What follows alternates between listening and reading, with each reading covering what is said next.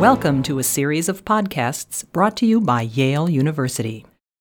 This is Dr. Gil Mor, Professor of Obstetrics, Gynecology, and Reproductive Sciences, and Director of the Reproductive Immunology Unit at Yale School of Medicine, discussing how bridging basic science and clinical practice can be used to treat ovarian cancer. My name is Gil Mor. I'm an MD, Ph.D., and I'm the director of the translational research program known Discovery to Cure at the Department of Obstetrics and Gynecology, the Yale University School of Medicine. The subject that I want to cover today is the objectives of this new program known as Discovery to Cure. The program was created with the objective to bridge the basic science and the clinical practice. In other words, to bring to the clinic the new discoveries done in the lab. There are two major areas that the Discovery to Cure program is focusing today. One is the detection, and second one is the treatment. Why those two areas? Because those two are the most relevant for the treatment of cancer. And specifically, we were going to talk about ovarian cancer.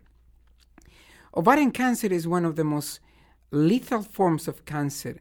It kills more women than any other type form of cancers. And the reason that is such a terrible disease is because when the disease is discovered, when the tumor is discovered, in the majority of the cases is in late stage, when the tumor is difficult to treat and any type of chemotherapy, it's not able to destroy the tumor. Therefore, what we know today is that if we discover the tumor at the early stages, the success for treatment increased from 40% to 95%.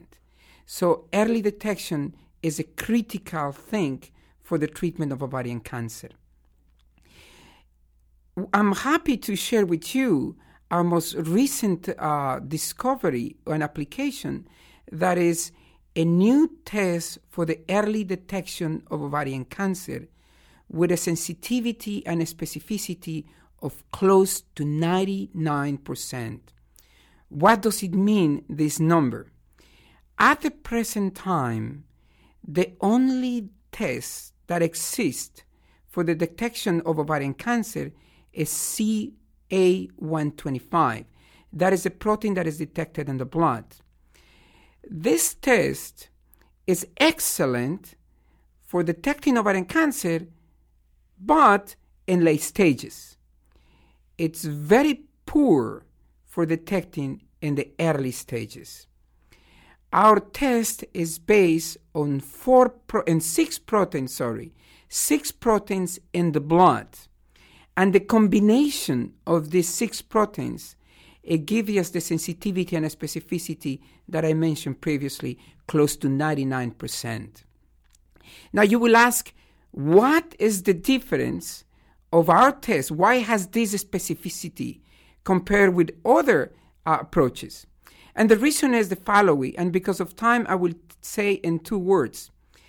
The old approaches were related to discovering something that the tumor will produce. When the tumor is big, or in the later stages, it produces a lot of growth factors and proteins that can be detected in the blood. However, at the early stages, the tumor is microscopic, very few cells. It's impossible to detect what the tumor produces in the early stages. However, the body recognizes the presence of those abnormal cells and respond to those abnormal cells by producing many factors. We detect those factors, the ones produced by the body in response to the abnormal cells. That is the reason why we can detect in very early stage.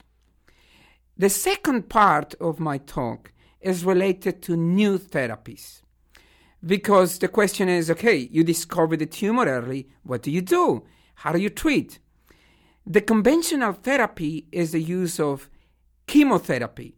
Those are very strong drugs that has a lot of side effects. In many cases, the patient suffers more from the chemotherapy than by the disease itself. But this has been the standard therapy for almost 50 years. And in many ways, it works. It kills the majority of the tumors. And in ovarian cancer, for example, 80% of the patients will respond to chemotherapy. However, from those 80%, 85 or close to 90 will present the same disease between 2 to 5 years. Or in other words, they will recur. And here comes the big problem, because when the disease recurs, those tumors have became resistant to chemotherapy, and they fail to any treatment. And the only thing that we can do is just to prolong the life of the patient by months, not by years. We cannot cure. We only prolong the life. Our approach has been to understand how the tumor becomes resistant to chemotherapy. And one of the basic biological findings is something that is related to apoptosis or cell death. What the tumor has developed is the capacity to escape cell death. They become immortal. We discover the proteins that are making those cells, the cancer cells, immortal. So we are trying to develop, or we develop some drugs that will remove the proteins that are making the tumor immortal. In other words, we reverse that process. We make them now sensitive to cell death. And the best example is a new drug that is called phenoxydiol. It was characterized in our lab, and in less than 4 years, we moved it from the lab to now a phase 3 clinical trial, and this is a national or international clinical trial. And my last point is the following. Although we can regulate the apoptosis in the tumor, something was surprising for us is that the more chemotherapy we give, the more death we induce in the tumor cells, the more they will grow afterwards. In other words, at the beginning we see the tumor is shrinking. When we finish the therapy, the tumor will grow faster and bigger. And the most interesting thing is that when they start coming back and growing faster after the therapy, there was a lot of immune cells inside of the tumor. And in general, immune cells are supposed to kill the tumor. But what we found in recurrent disease is that the immune cells are helping the tumor to grow. So, and this is very new, what I'm going to share with you, is that the tumor evolves and it learns something that is basic in our survival, that is a mechanism of repair. Every time that we have a wound, our tissues will have a process of repair that involves immune cells, new blood vessels, and proliferation of the cells, so the wound will be healed. The tumor has exactly the same capacity, but 100 times higher than the normal cells. So when the tumor is dying, immediately what is left is activated, and they trigger a mechanism of repair that will bring immune cells, that will create new blood vessels, and will replace the dying cells. In other words, the tumor is the best example of evolution, of adaptation, using everything that is in the normal body, but 100 times enhanced for its own survival. Therefore, the approach for the treatment of cancer involves two aspects. One, early detection, before it learns, before it becomes that monster with that huge capacity to adaptation. And second, in a strategy of treatment that will approach or will attack multiple qualities of the survival of the tumor. That includes the capacity of repair, the capacity of resistance of apoptosis, the capacity of regeneration. But before I tell you goodbye, I would like also to share something different. And there is another concern that has nothing to do with cancer, is our concern to the new generation of scientists. We see how there is a decrease in the number of young scientists, especially at the level of high school. The interest in science is decreasing significantly.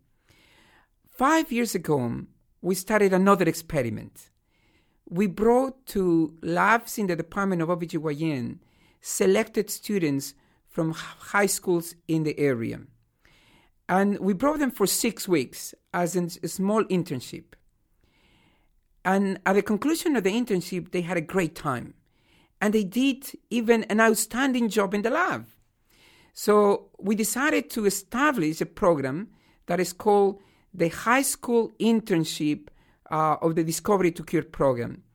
And the program, the internship is 6 weeks where juniors, high school juniors, are selected to spend 6 weeks in one research lab in the Department of OBGYN or now at the medical school. And I'm happy to tell you that this is the 5th year.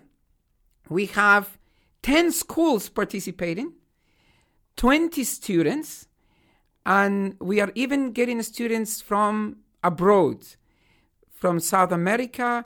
We have also from other states in the United States, from Pennsylvania, Georgia, and so on. And the great thing is that we're making a difference because the students who participated in our program, all of them, if I will say 99%, now they're going either to medicine or science, when many of them never thought that that will be a possibility or, for their careers. Gil Mor, M.D., Ph.D., is Professor of Obstetrics, Gynecology, and Reproductive Sciences, Director of both the Reproductive Immunology Unit and the Translational Research Program, Discovery to Cure, at Yale School of Medicine. This was recorded at the Yale Center for Media Initiatives on May 30th, 2007.